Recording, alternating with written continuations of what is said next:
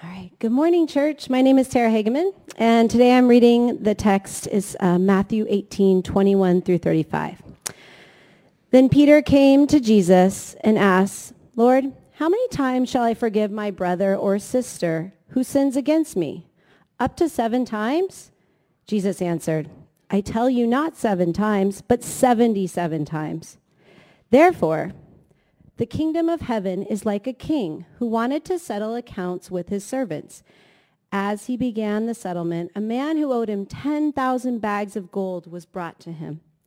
Since he was not able to pay, the master ordered that he and his wife and his children and all that he had be sold to repay the debt. At the time, the servant fell on his knees before him. 'Be patient with me,' he begged, 'and I will pay back everything.' The servant took pity on him, canceled the debt, and let him go. But when the servant went out, he found one of his fellow servants who owed him 100 silver coins. He grabbed him and began to choke him. 'Pay back what you owe me,' he demanded. His fellow servant fell to his knees and begged him, 'Be patient with me, and I will pay it back.' But he refused. Instead, he went off and had the man thrown into prison until he could pay the debt. When the other servants saw what had happened, they were outraged, and they went and told their master everything that had happened. Then the master called the servant in. 'You wicked servant,' he said, 'I canceled all your debt, all the debt that was yours, because you begged me to. Shouldn't you have had mercy on your fellow servant, just as I had on you?' In anger, his master handed him over to the jailers to be tortured until he should pay back all that he owed. This is how my heavenly Father will treat each of you unless you forgive your brother or sister from your heart."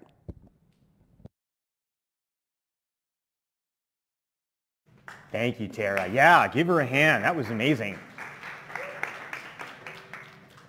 It is not easy reading in front of a room full of people. That is challenging stuff. You did it excellently. Well, good morning, everybody. Those of you who don't know me, I'm Doug. I'm one of the pastors here. It's my privilege to come and bring the word this morning.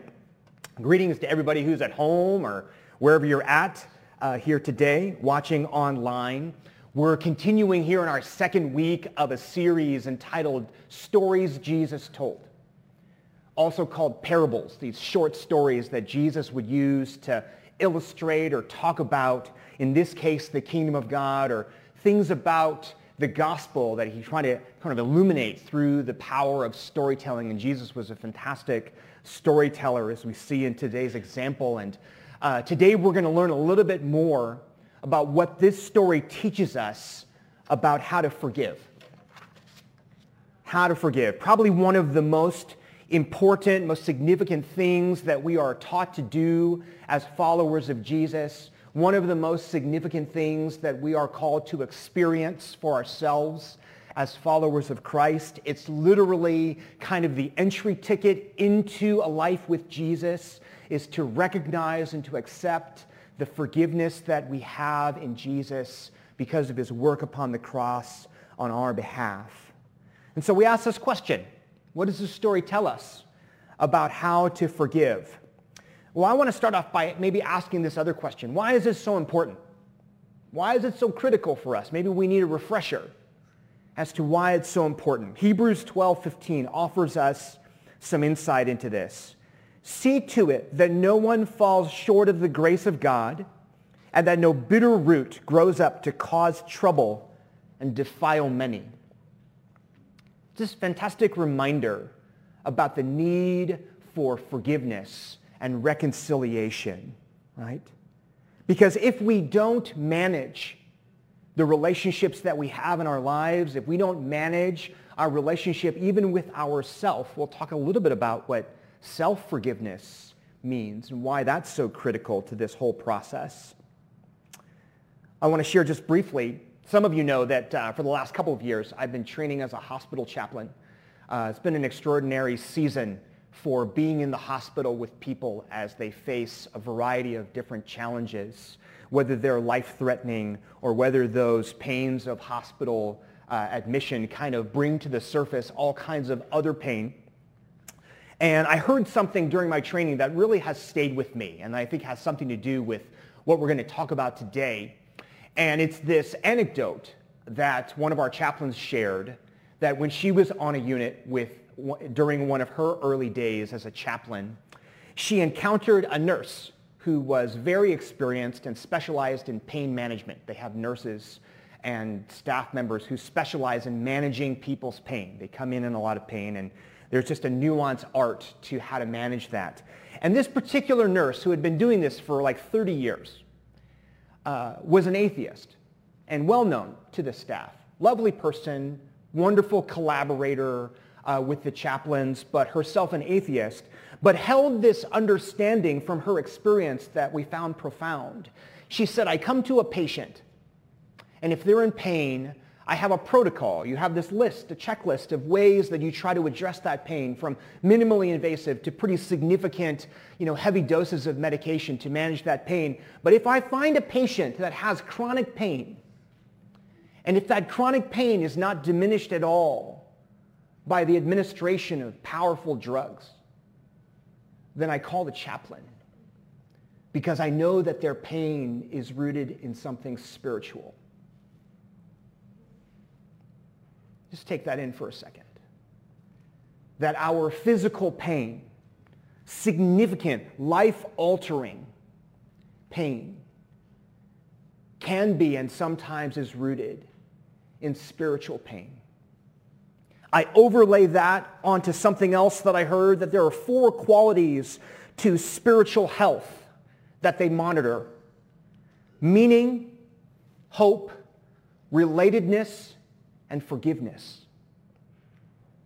When we talk about spiritual pain in people's lives, the number one area of spiritual pain comes from, you guessed it, forgiveness.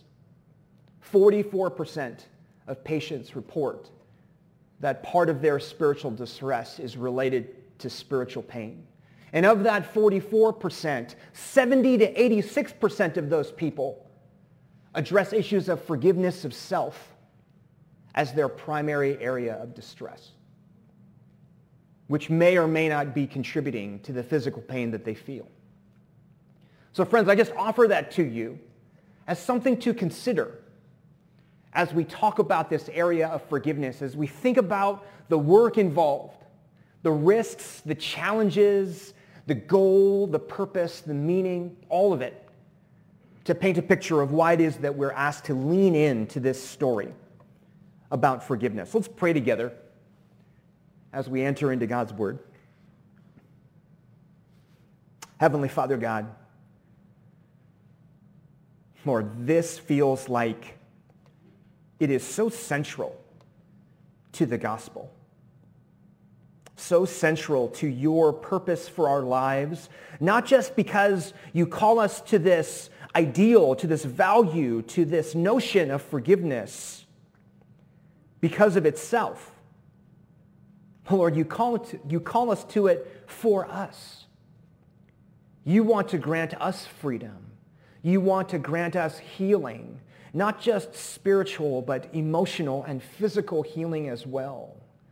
So Lord, I pray that by your mercy, you would draw to the surface our own stories as we listen to the story of Jesus, that you would draw to the surface our own story, our own need, that out of those painful spaces of need, you would meet us with your grace, and you'd begin to walk us on a journey of forgiveness that would lead us to greater measures of freedom and of healing and of wholeness that perhaps we didn't think were possible.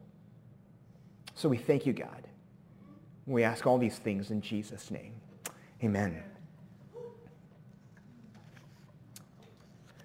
So there's this passage here at the end that kind of summarizes the risk. Verse 32 says this, "Then the master called the servant in.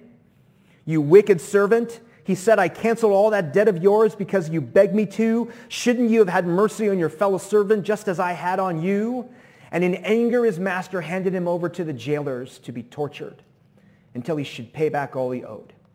This is how my heavenly Father will treat you unless each of you, unless you forgive your brother or your sister from your heart. In a nutshell, I think unforgiveness gives us the risk of suffering. We suffer in unforgiveness. The weight of it.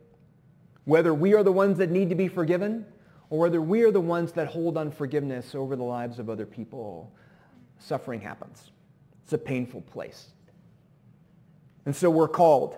So how do we do it? 3 steps. It's going to sound really simple, but I think it's actually quite difficult.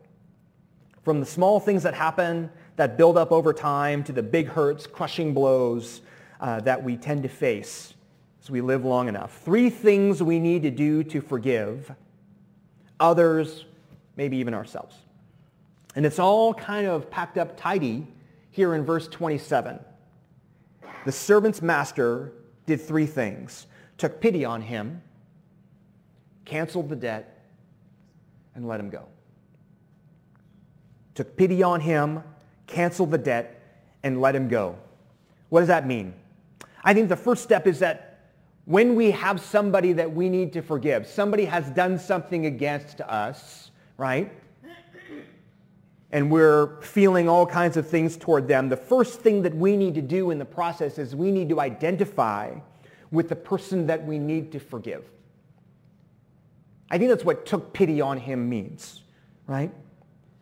If you want to avoid being twisted or controlled by unforgiveness, I think you've got to start to feel what this passage describes as pity, which is kind of a weak word in our translation. I think it's much more than simply feeling sorry for someone, right? Pity can have sort of a negative connotation where we look down on the other person. I think the language of the scriptures means a little bit more like to have your heart go out to somebody, to have your heart extended to them. What does that mean? I think it means to see yourself in their place. We need to begin to identify with another person's capacity to sin against another person. The internal work of identifying with other person who's hurt you, to work towards seeing more of your similarities than of all of your differences, right? It's so natural for us to try to alienate the other people who do harm to us, to other them, to make them so different from us, so radically separate from us, to maybe not even make them human beings in that moment, because unforgiveness is so much easier to hold and to manage if I can effectively other the person who sinned against me, right? One of the things we like to do is we like to accentuate those differences. We say things to ourselves. I would never do that to someone. You ever heard that? What a terrible person they are. ... I can't believe how anyone could ever do such a thing. What kind of person? You see what's happening? I'm breaking them down, making them less than. I'm separating myself so that I'm the good person and they're the wicked person. And as I do that, I can more easily justify my own feelings of harm or hatred or hurt, however those feelings are happening to us. I think one of the things that happens is we make caricatures of other people. You guys remember what a caricature is? If you've been to Disneyland recently, you go to Knott's, you go to any of those places, there are these artists. I remember having one of these as a kid and feeling mortified, right? Because what a caricaturist does so skillfully is they look at you and they take the one feature on your body that you've been trying to hide your whole life, right? They take the one thing that you're self-conscious about, that you're like contouring, that you're growing your hair out to cover up. You know what I'm talking about. You're doing all the things. They take that one thing and they go, oh yeah, here's what I'm going to do. I'm going to make that one feature larger than life. So that when you look at the caricature, all you see is your ears, right? All you see are your little tiny eyes and this giant face, right? Your big nose, or your prominent chin, your cleft chin, whatever it is, right? And we have these caricatures. I think that's what we do spiritually and emotionally to people who sin against us. We see them and we create a caricature of them based upon their sin or their struggle. This is the scarlet letter A, Hester Prynne, right? We take that and we make them wear it. And every time we see them, and every time we talk about them, and every time we think about them, every time we retell the story to ourselves or to other people, we begin to make that caricature larger and larger and larger until that person is nothing more than the sin that they've committed. Are you with me? And I've effectively dehumanized this person. I've made them into the thing that I feel justified to revile, so I can sleep at night and hold my anger and hold my frustration. Right? I think as we think about ourselves, we do this internally, don't we? We identify ourselves with our own sin. Guilt and shame are really powerful things that people hold within themselves when they suffer the consequences of their own sinfulness, their own choices, their own disobedience toward others around them. And so self-forgiveness becomes a really important part of this journey as well. And we need to recognize that sometimes we identify too closely with our brokenness and not closely enough with our forgiveness and our loveliness and the fact that we are loved and pursued and sacrificed for on behalf of Jesus. And so perhaps we need to deconstruct our own pain differently if we are the ones that need forgiveness. We need to begin to see that we are more than the sins that we commit. We are more than the mistakes that we have made, and that we are dynamic people worthy of forgiveness, capable of growing, capable of moving forward and past the things that sometimes hinder and hold us, right? And just as we need to stop telling the stories of others against us, we need to stop telling the stories to ourselves of the things that we've done and the ways that we've made mistakes. We need to stop that narrative from repeating itself and creating our own caricature. Are you with me? These are the stories that need to stop. The same thing happens. Miroslav Volf says this, one of my favorite quotes. Forgiveness flounders because I exclude the enemy from the community of humans, and I exclude myself from the community of sinners. So easy to self-justify ourselves when we see ourselves as incapable of doing the things that other people do, right? The instant we start feeling like we're some better version of humanity than the people that have sinned against us, that hierarchy is what causes forgiveness to flounder, right? Because that's when I can hold people and hold their sins over them more effectively. You can stay mad at someone only if you see yourself as superior to them or as incapable of the things that they have done. And yet we have this great equalizer in the gospel, don't we? If we hold our theology well, we have these phrases like in Romans 3:23. We don't have a slide for this, Mitchell. The great equalizer of the gospel, for all have sinned and fall short of the glory of God. For all we like sheep have gone astray, each of us to his own way. Isaiah 53. So we've all failed. We've all messed up.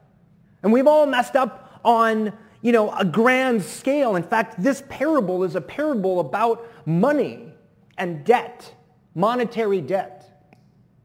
And there's this weird moment in the passage, and it's a kind of unforgivable debt. Did you catch this?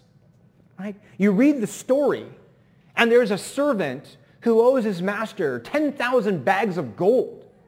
I don't know how big these bags are, but we're talking a whole lot of gold. In fact, some of your translations, some of you will remember this story as the parable of the talents.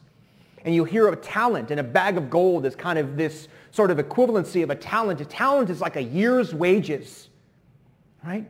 So a bag of gold is like a year's wages, just to give this some context.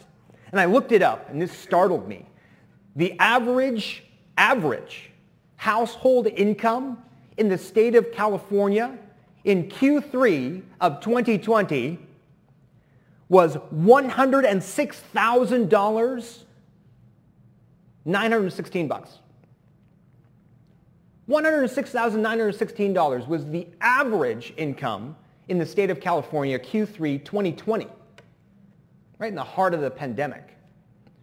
So take that and multiply by 10,000, and you end up with, metaphorically, a cosmic number, right?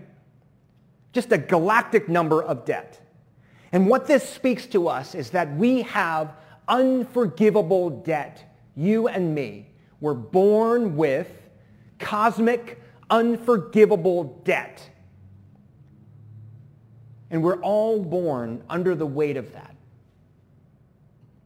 And it has nothing to do with the quality of the life that you live or how we perceive others. Biblically speaking, we all have a caricature of brokenness that we carry within us. That's the bad news. The good news is that Jesus has offered us a path forward to relieve us of that cosmic debt. And he offers us a pathway then to relieve what feels like the unforgivable debt that other people incur toward us as we live this life. Cosmic debt, gross mismanagement, gigantic sum of money, and yet he does this incredible thing, this king that says, you owe me more money than you know how to count. He takes pity on him, and he does the second thing, friends. He cancels the debt. He cancels it. I think this is actually the really hard part. Here's the heart of what I think it means to forgive. Here's where I think forgiveness feels really challenging, because I think what the Bible teaches us about how to do forgiveness is going to be vastly different from what we think is our natural tendency in terms of handling forgiveness, from the little things to the big things. He cancels the debt. And when he say cancel the debt, it means he's actually paying it himself, right? Because debts don't just go poof, disappear, right? All of a sudden I'm out 10,000 bags of gold and you're responsible, but I'm going to cancel the debt. It doesn't mean that magically this 10,000 bags of gold are no longer missing. The king is doing something here. He's absorbing the debt himself out of his own wealth, absorbing the debt, canceling it toward the servant. You see this? Right? This is not magic. We're not wishing it away. We're not pretending like it never happened. We're actually looking at squarely, counting down to the dollar and saying, this is what you owe me. And the king is writing canceled or paid in full, and he's taking that debt upon himself.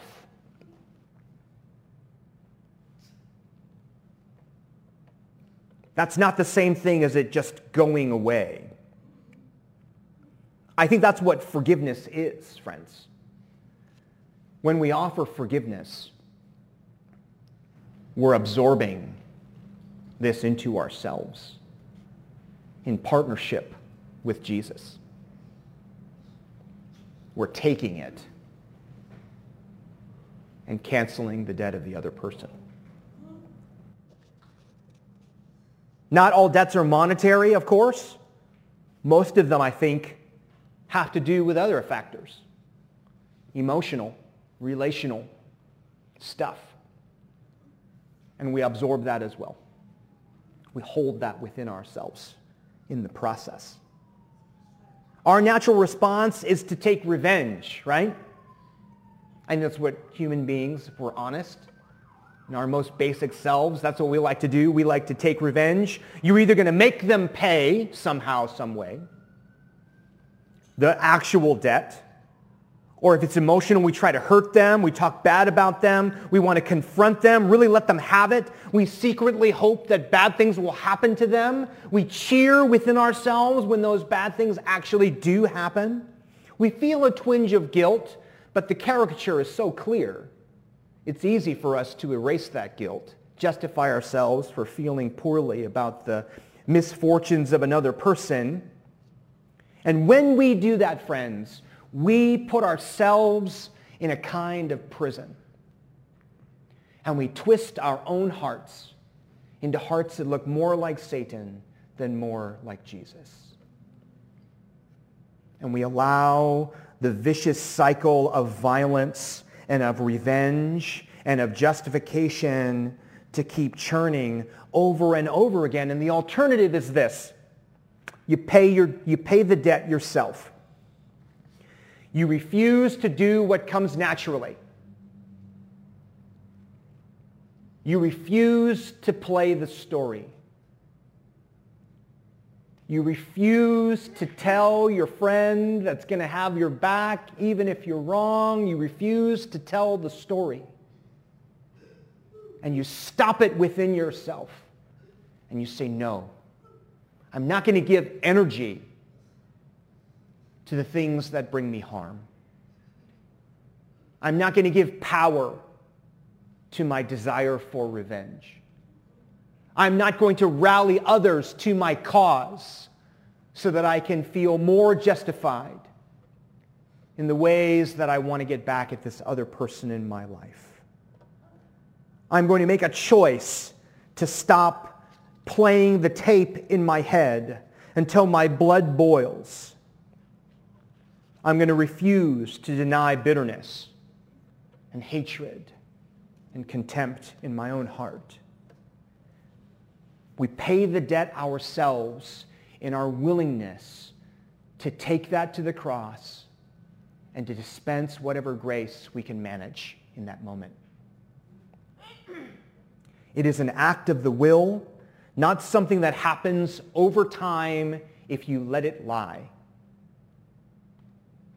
If you let it lie, it doesn't go away. If you try to bury it, it doesn't go away. If you try to stuff it into that box that you've got deep down in your soul, it doesn't go away. It just gets angrier, actually. You don't wake up one day and you experience this. I think it's an ongoing act of the will. It's actually a daily, maybe even moment-by-moment thing that you have to hold. And you've got to get to know it. I think you've got to befriend it. You've got to welcome it in your life rather than shun it. You've got to do the opposite thing than what your nature tells you to do.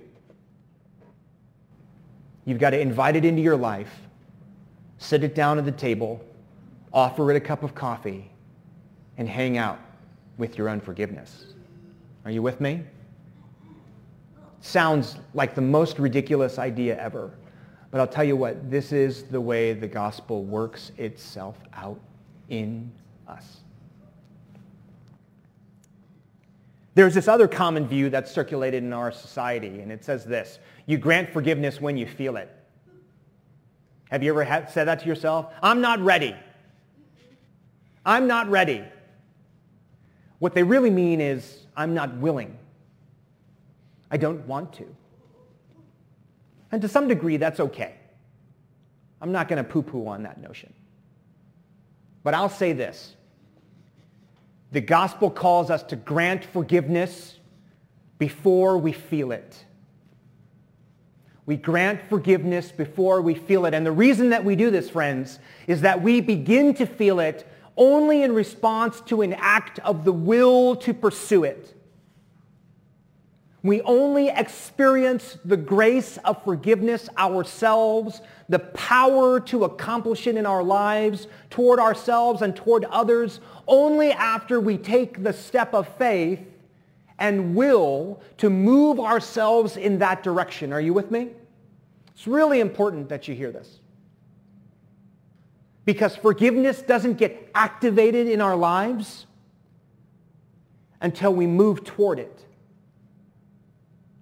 And then weird floodgates open because Jesus wants forgiveness for you and for your friendships and for your relationships, for the lives of others around you, more than anything in the world. But the thing that unlocks the door and opens that pathway is your willingness to move toward it as an act of the will, as an act of faith.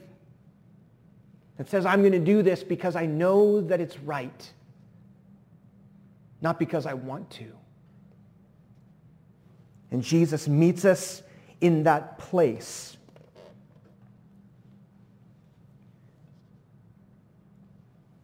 There's this incredible quote that I was reminded of.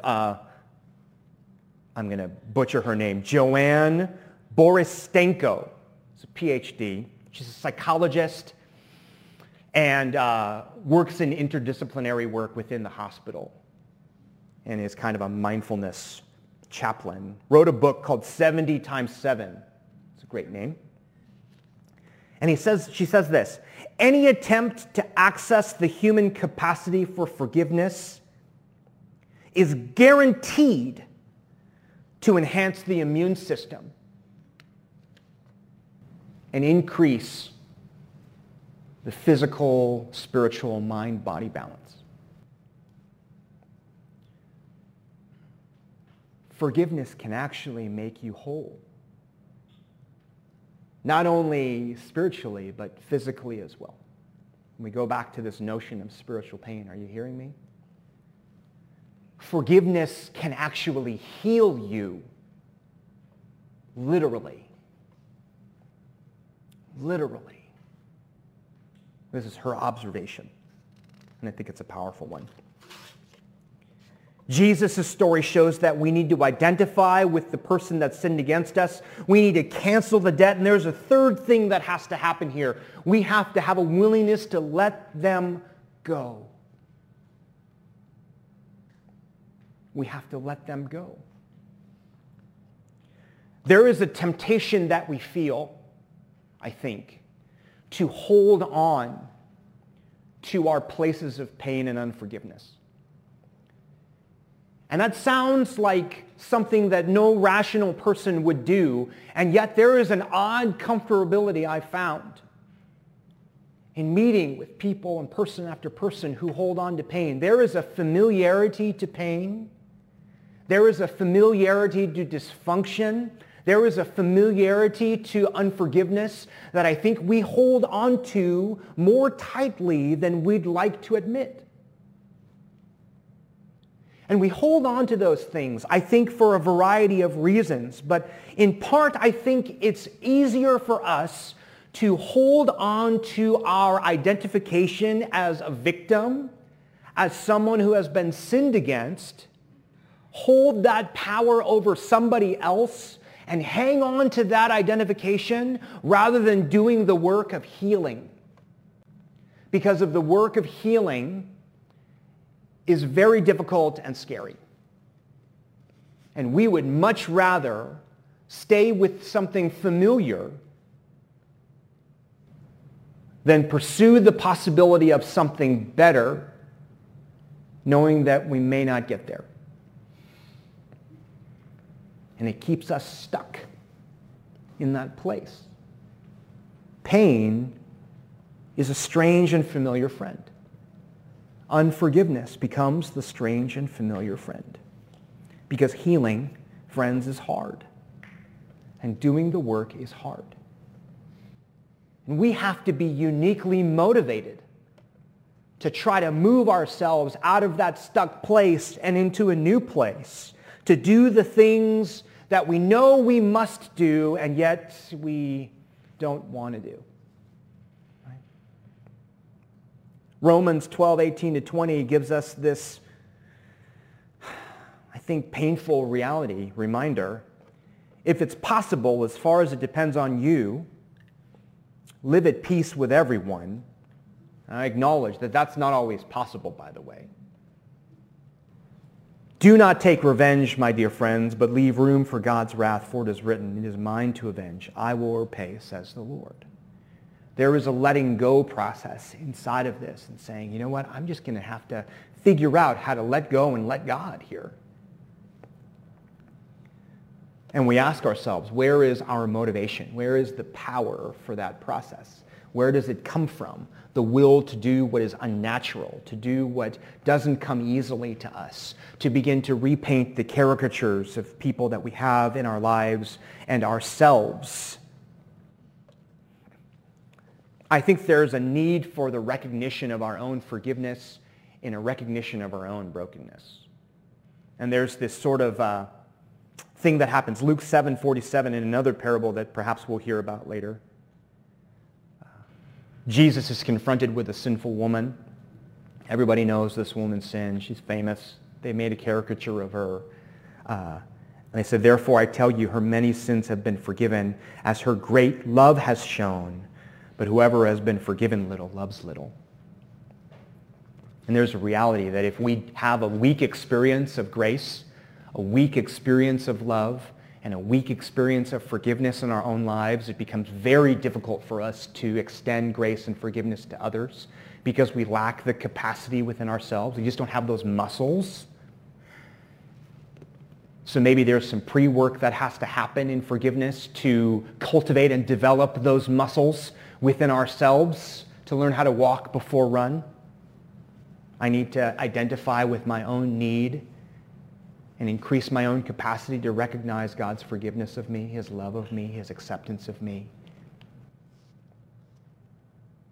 Colossians 3:12 says, therefore, as God's chosen people, holy and dearly loved, clothe yourself with compassion, kindness, humility, gentleness, and patience. There's sort of an externality to our willingness to put on the qualities required to forgive. There is a need for us to take something out of a drawer, perhaps, or go to the store and get something and clothe ourselves in it. Do you see this picture playing itself out? I need to find something outside of myself and integrate it into my life like clothing so that I can have the capacity to extend the qualities of forgiveness that I need for myself and for others. There's a learning curve here. Are you with me? At its core, there are these basic recognitions as followers of Jesus, as people who are entering into the presence of Jesus, that we need to tell ourselves over and over again, that we need to speak to one another. And it's this, that you are already loved. You are already accepted. You are already forgiven. You are already received. And you can break this down and nerd it out all you want, metaphysically, theologically. You can make it crazy. But we need to just sit and hear that for ourselves. We need to receive that word for ourselves.